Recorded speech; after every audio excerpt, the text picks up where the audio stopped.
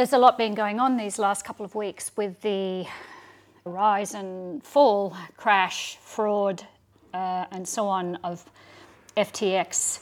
And in the blockchain crypto space, the Wild West continues.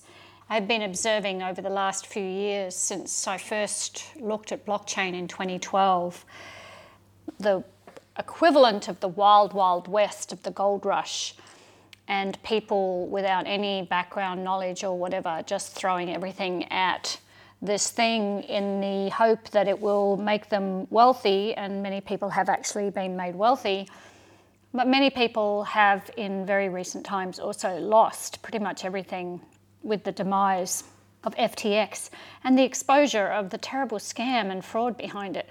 Fraud exists everywhere and is usually found behind a bright, shiny, glittering window where the promise is too good to be true. In this Sunday Syntropy for November 27th, 2022, I explore the rush to decentralization and try to create a counter-argument to why decentralization itself also needs a centralizing tensegrity structure. We can't have one without the other. Hello, this is Christine McDougall, and this is Sunday Syntropy. Thank you for listening. Our current culture seeks consensus and avoids authority, likes freedom but hates responsibility, seeks decentralization and abhors centralization, wants rights but refuses different rights to others. In my years of working with the principles of universe, nature's laws, as described by my mentor Buckminster Fuller, I have often pondered the law, unity is plural at minimum two. Consider your hand. The palm of your hand and the back of your hand are different, yet the two make a hand. In is not out. Left foot is not right foot, yet they go together. We often think in terms of same, yet the law of unity requires complementary pairs, same, not same. Synergy means the behavior of the whole cannot be determined by an examination of the parts separately. No amount of examination of a caterpillar can predict a butterfly. Sodium and chloride are so different, yet together they make salt. The law of unity requires diversity and difference. But no, we want all the same, white on white with no variation of sexuality, race or gender, for example. Yet we need a positive and negative charge to hold the shape of an atom, cell or membrane. Life requires polarity. When we have too many positives, we are going to get an implosion. Too much niceness, too much politeness, too much political correctness, too much consensus, and everything collapses. Nothing gets done, no innovation or creativity happens, and people spend their days walking on eggshells, too afraid to speak up for fear of hurting their oversensitive selves. This is not a healthy or life-enriching. Instead, there will be a collapse, an outcome made inevitable by the willful ignorance of nature's laws. When we have too much of a negative charge, we will get an explosion. Too much hate, too much disagreement, too much nastiness, too much violence. Explosion, revolution, war, falling apart, divorce. Polarity is required for existence. We need diversity, tension, the positive to the negative. At the threshold of the two, we get a dance and vibration, never equilibrium, which is simply a place to pass through, but rather a push-pull between the positive and negative, a tensegrity. This, in the dance between, is where aliveness lives. Consider our current love affair with decentralized platforms. This love affair is so completely understandable when we observe the world now. The seeming rise of authoritarianism, which in most democracies is not authoritarianism, but oligarchy, where a few people with the money hold the politicians to ransom, feels like a threat to our freedom. Our governance systems are backed by social media that manipulates news feeds to suit the platform's purpose, while also brainwashing millions of people as they make billions of dollars off the labour of the participants on the social media platform. Let us decentralise is an obvious response.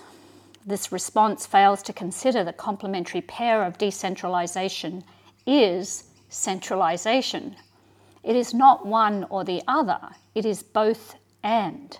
Just as good and bad, up and down, rights and responsibilities need each other to exist. This law is also known as yin and yang. A centralised currency is only partial in its effectiveness. It needs its complementary pair, a decentralised complementary currency, to be effective, both and. The central currency is the trade currency between nation states and strangers. The decentralised complementary currency is the trade currency within the community or state where trust is already established. When we consider complementarity, decentralised and centralised, it might make us uncomfortable. You might dislike authority or taking an authority position. You might rage against the regime. Most of our current regimes need to be raged against because they have existed without their polarising pair and as such have become corrupted and bloated with power. When we consider wicked global problems like climate change and pandemics, we need a global response, not a response from 192 captains of Spaceship Earth. Yet we are rightly terrified of establishing a global authority. What happens if the global authority gets infected with power and goes rogue? How do we prevent power grabs, decisions made minus integrity, outright lies and cheating? How do we ensure wisdom is passed on? It transcends the conditions it arrived in while including the best of what was there when it arrived. How do we prevent corruption?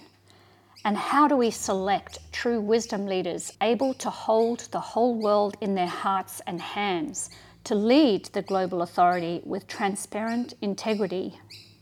These questions need to be comprehensively considered.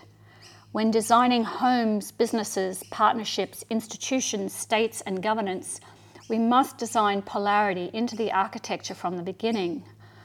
Complementarity requires difference that, when united, is synergistic. If we are building a strong team, it is not same. Imagine 10 clones of yourself on the team. It would be a disaster. When creating a beautiful vintage champagne, one does not mix all the best vintages. Instead, some good are combined with some average and with some less than average. This is the art of creating synergy. It is an art and skill of curation and design.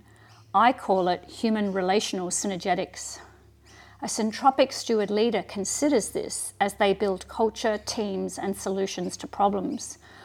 They often share authority through consensus and self-management, yet are not afraid to take authority when it best stewards the evolutionary purpose and source idea. They know that the structure needs recalibrating if there is too much positive or negative charge. Embrace difference, manage too much charge, refuse a singularity as a response. Design a syntropic enterprise.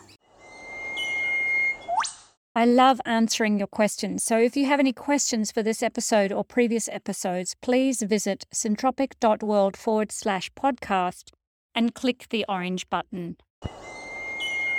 Hi, Steve from Melbourne here. And my question is... Hi, this is Robin from warm and sunny Tanzania. My question is... Good morning, this is Michael Frebe from Germany. My question is... Hi, this is Colleen in the Netherlands. My question is... Hi, this is Cindy from beautiful Cambridge. Hello, I am Paul Epping from the Netherlands. And my question for the podcast... Bonjour, my name is Dorothy from Brussels, Belgium. Hi, my name is Ivan from Cali, Colombia, but I'm living in Bali right now. So my question is... Hi, I'm Rochelle Armstrong from Northeast Victoria, Australia. My question is... Hiya, this is Lorraine in Montreal, Canada, and my question is... And that completes my question. And that completes my question.